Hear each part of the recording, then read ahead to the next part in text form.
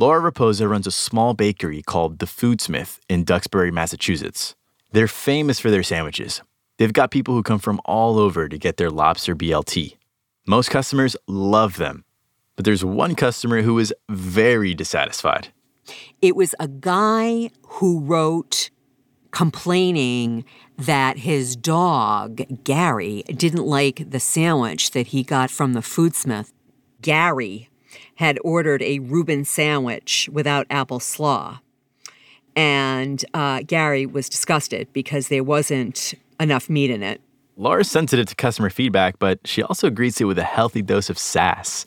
And she could kind of tell that this review was coming from a crank, a very thorough crank. And it just went on and on and on. Let's see. Okay, it was given to my dog, Gary. It was not a sandwich. It was, quote, an empty shell laced with shame.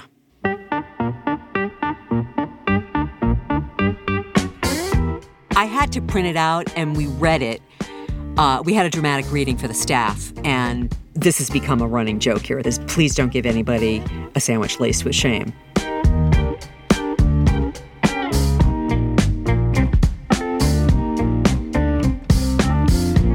I'm John Henry, and this is Open for Business, a branded podcast from eBay and Gimlet Creative about how to build a business from the ground up. This week, how to succeed at customer service. Complaining about a sandwich for a dog is pretty funny, but in reality, if a customer has a bad interaction with your business, it can really hurt. Laura gets that. I hate to say, the customer's always right because, yes, the customer is always right, even though they're wrong. They're always right. And you have to deal with that because I want to turn you around. I've done it where people have said, the sandwich didn't have any cheese in it. I really didn't like it. I was like, you know what?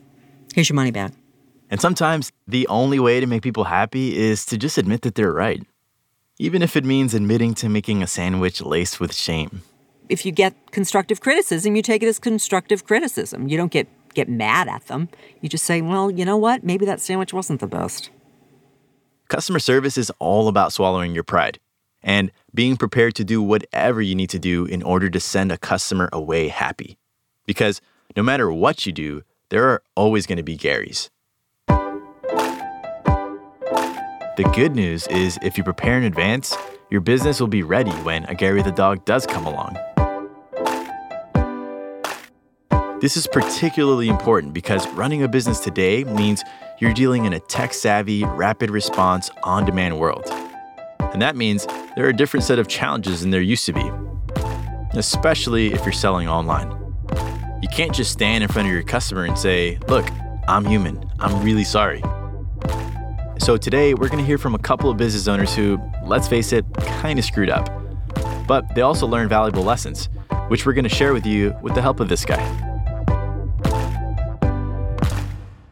Customer service is not just making sure that your customer is happy when everything's going right. This is Jim Griffith, eBay's customer service guru. He goes by Griff. It's easy to give good customer service when your customer is happy to begin with. But your customer service strategy as a merchant isn't tested until you actually have a buyer that has an issue. Griff started out as eBay's first customer support representative back in 1996. He's also a top-rated seller himself, known for his best-in-class customer service. Today, Griff is part of the seller engagement team, which means he advises online sellers on how to run a successful eBay business. Over the years, Griff has helped sellers navigate all kinds of sticky customer service situations. Sticky situations like this. I just had to pick myself up and begin the process of apologizing. Apologizing to customers for things that I did do, apologizing for things that I didn't do. It was all very dramatic. It was like the Carita Collins apology tour. Carita Collins owns a business in Baltimore, and for a long time, she was the only employee, making her product, selling it, and shipping it to customers.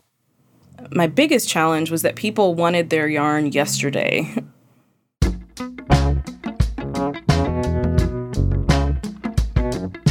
Yarn. She was hand-dyeing yarn in her own kitchen, selling it online, and mailing it directly to customers. Her business is called the Neighborhood Fiber Company.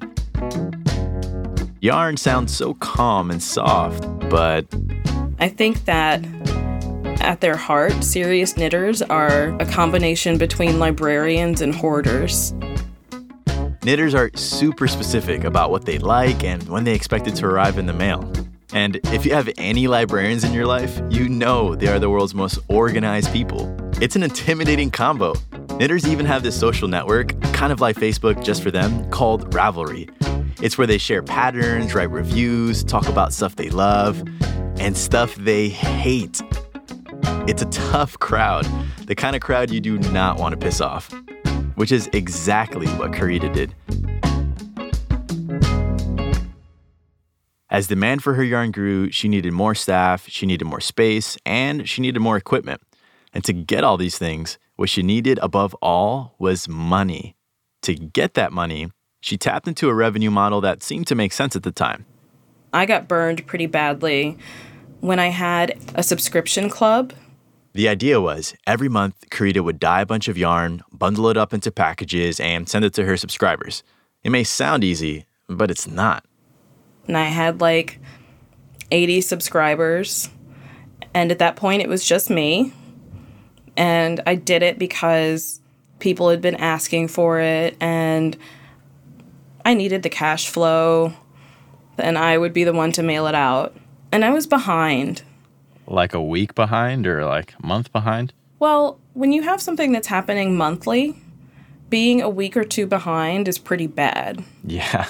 So I was a week or two behind, and instead of letting everyone know, hey, I'm a week behind, I overcommitted. My bad. I didn't want to do that. I was prepared to hide. I didn't want to talk about this. This was really stressing me out.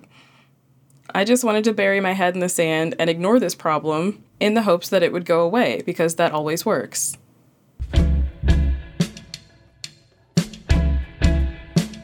Did it go away? Of course not. Because Karita wasn't telling people what was going on, the knitters on Ravelry started talking to each other. They started leaving nasty reviews and comments about Karita's shop. Ignoring them wasn't an option. It was becoming a beast. And it's not like she could delete the thread either. That's the internet equivalent of going nuclear. The longer Karita tried to hide, the worse it got.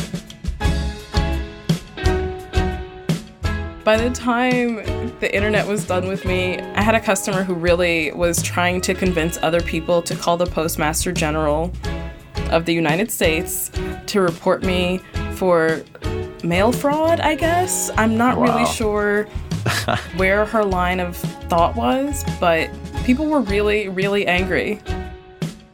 It was a pile-on. It started with one person and then it snowballed.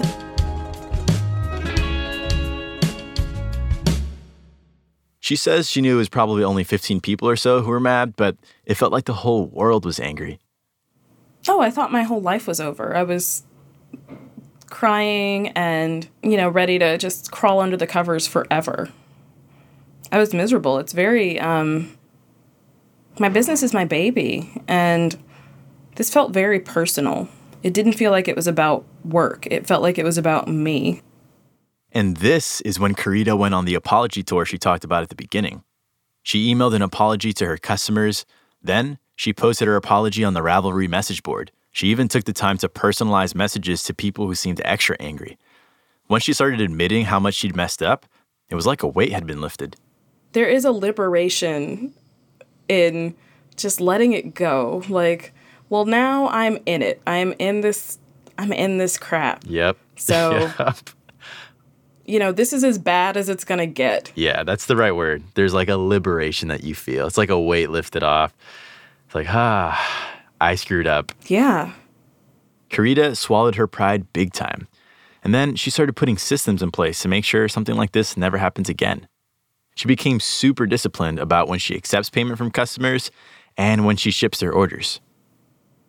I made sure that I had everything ready to go before I took anyone's money for anything. I was able to say, I have a tracking number. I am ready to ship your items right now. Can we discuss payment options? It was more of a risk for me to put myself on the line financially, but it was worth it. And this is what every business owner eventually discovers.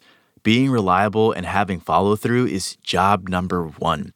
For Karita, reliability became the most important thing for her business because she had to rebuild her reputation.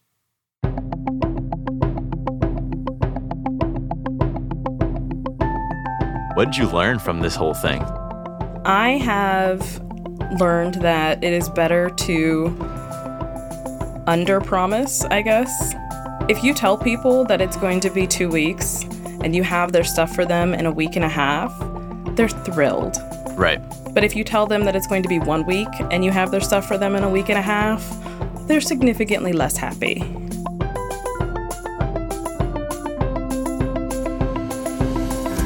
She's even convinced the librarians and hoarders on Ravelry that she's turned a corner. The one customer who wanted to report me to the Postmaster General is still a customer and does lots of really nice things for me. Like, there's a big festival that we do where I'm on my feet for 14 hours a day for 3 days, and she brings me snacks, like homemade jam and stuff like that. And I'm still a little afraid of her, but it's clear to me that she's completely over it. Sure. But every time I see her, I'm still like I'm flinching a little bit, like, right. Thank you for this. Are you gonna hit me now?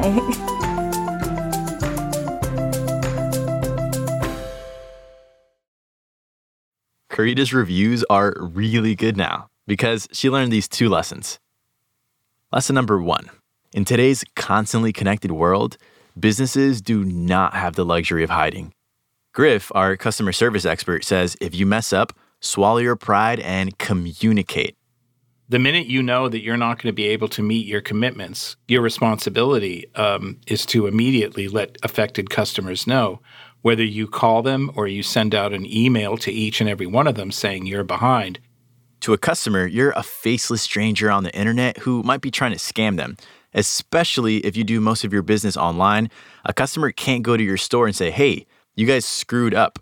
So you have to proactively communicate with your customers. That brings us to lesson number 2, manage expectations. Griff says Karita's strategy of telling people their yarn will be there in 2 weeks rather than 1 is a really good idea. And Griff suggested another good way to manage your customers' expectations. Let your customers track their own shipments. With a tracking number, or at least, at the very least, an email alert saying that your packages have shipped, so that the buyer is relieved and is not going to get all anxious. They can always go online and check the progress of the package. So don't react, plan. Tell your customers what to expect. Only promise things you know you can deliver on.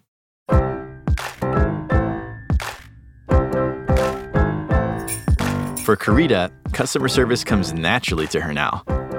Emphasis on the now. When I said that I learned through trial and error, I would like to emphasize the error at that time. I've been in business for 10 years, but I definitely spent about 5 years messing up. And now I've learned what works.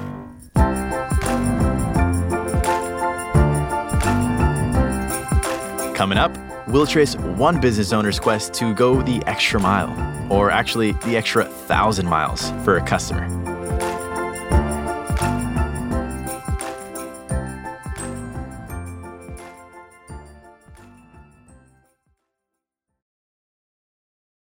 I'm John Henry. This is Open for Business.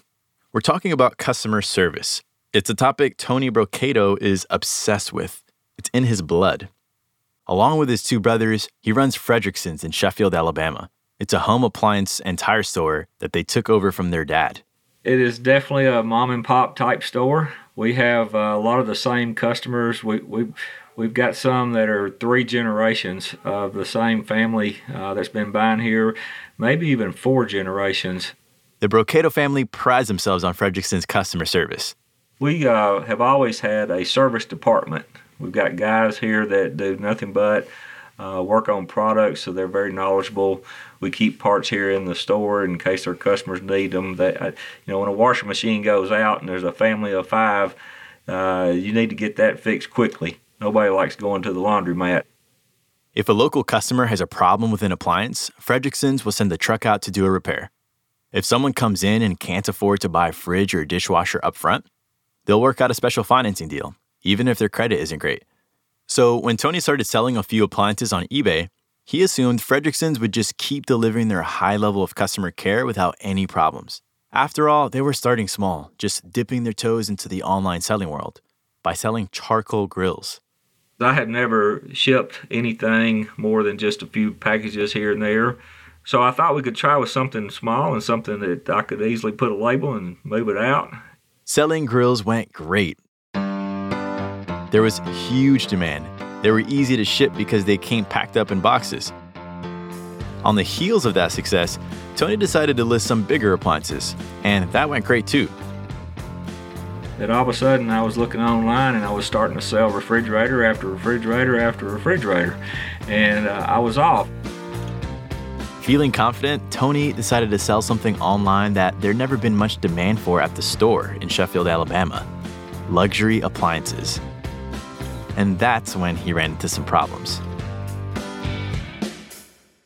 We really struggled. We had some freight damage, and we had some things that really were discouraging.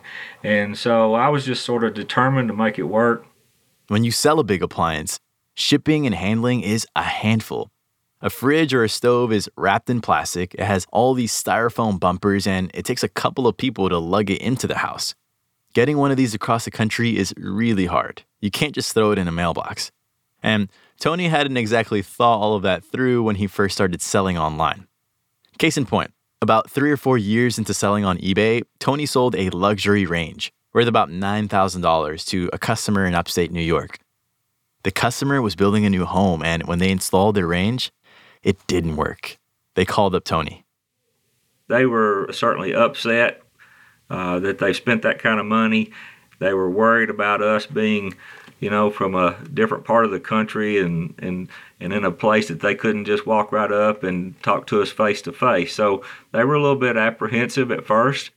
Now, if this was one of Tony's brick and mortar customers, he could easily have delivered white glove customer service treatment. A truck would roll up, a super knowledgeable service technician would fix the problem, and the customer would be happy. But remember, the range was in New York. And we're in Alabama, so that's a long way from here.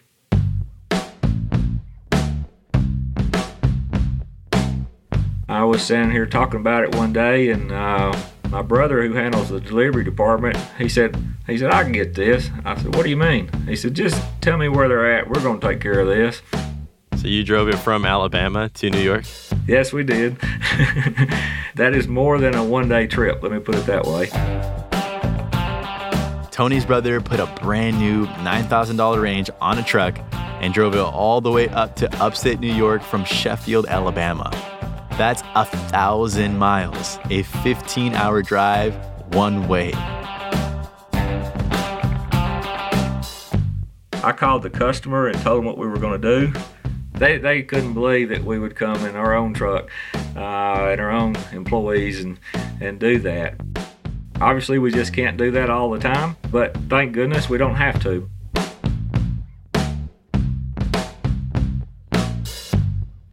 This brings us to lesson number 3. When you're selling online, there's a lot you can't control. You're usually one part of a big, long chain between you and the customer. But if any part of that chain breaks, it's still on you. You can't control the worker who drops an appliance before it's installed. You can't control a snowstorm in Tennessee that delays a shipment. You can't stop a customer from deciding he'd rather have a black fridge instead of the stainless steel one he bought. But you will be held responsible for all of that. You have to be prepared to fix it because your customers are used to big box retailers with lenient return policies. And that means that you, the seller, you need to take on some risk. Here's Tony. You got to be willing to not make money on some transactions because you want to solve the problem. It's more important to solve the problem for, future business. But that can get really expensive. Tony spent a lot of money taking a brand new range all the way to upstate New York. So how do you protect yourself? This brings us to lesson number 4. Customer service has a cost, and you have to factor in that cost at the outset. Here's Griff.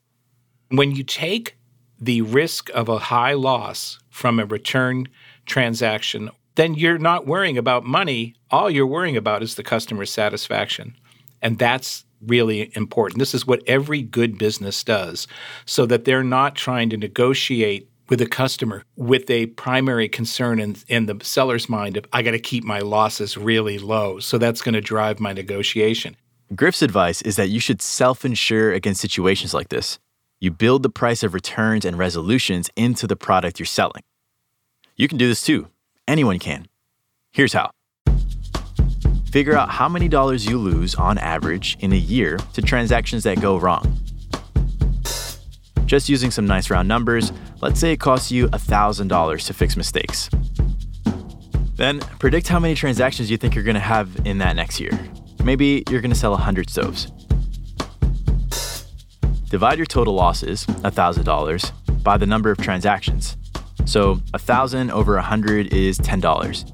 Add that onto the price of each stove and you're golden. Basically, what you're doing here is spreading the risk of a couple customer service disasters among all your customers.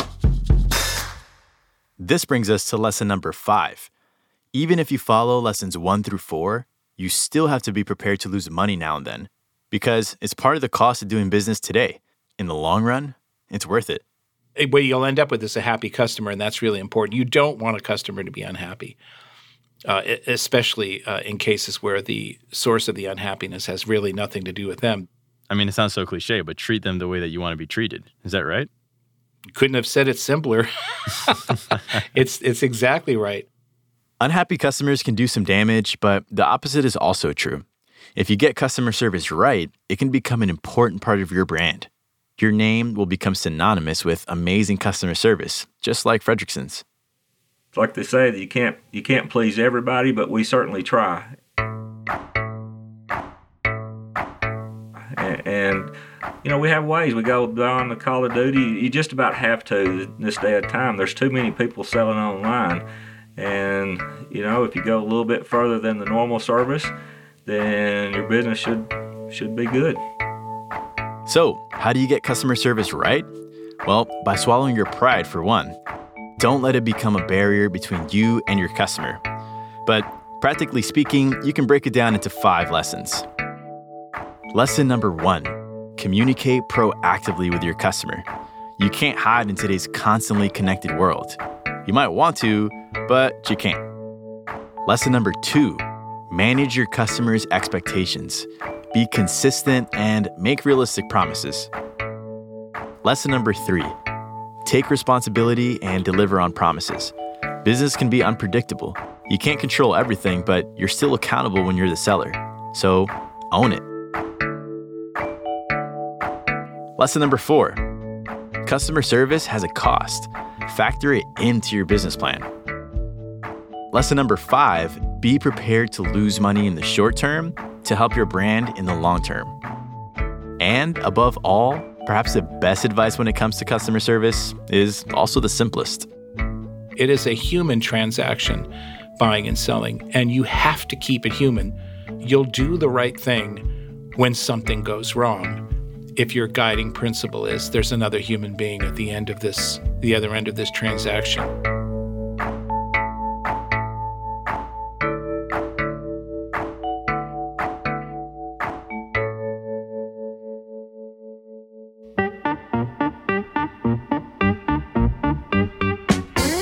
That's it for today's episode on customer service. To learn more, check out ebay.com/open4business. On the next episode of Open for Business, how to finance your company.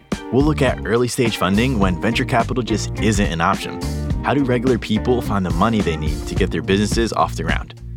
I didn't want people to think that I was grubbing for money all the time because I had spent my whole life trying not to be that person and not ever asking for money as just like one of my purposes in life. Open for Business is a co-production of eBay and Gimlet Creative. Our theme song is by Wolfpack. We're produced by Abby Ruzika, RMW, Caitlin Boguki, Francis Harlow, and Nicole Wong. Zach Schmidt is our engineer. Creative direction by Nazanin Rafsanjani. Special help from Grant Irving and Christine Driscoll. Subscribe to Open for Business on iTunes, Stitcher, or any other podcatcher app. And while you're there, leave us a review. It'll help others discover our podcast. I'm John Henry. This is Open for Business. Thanks for listening.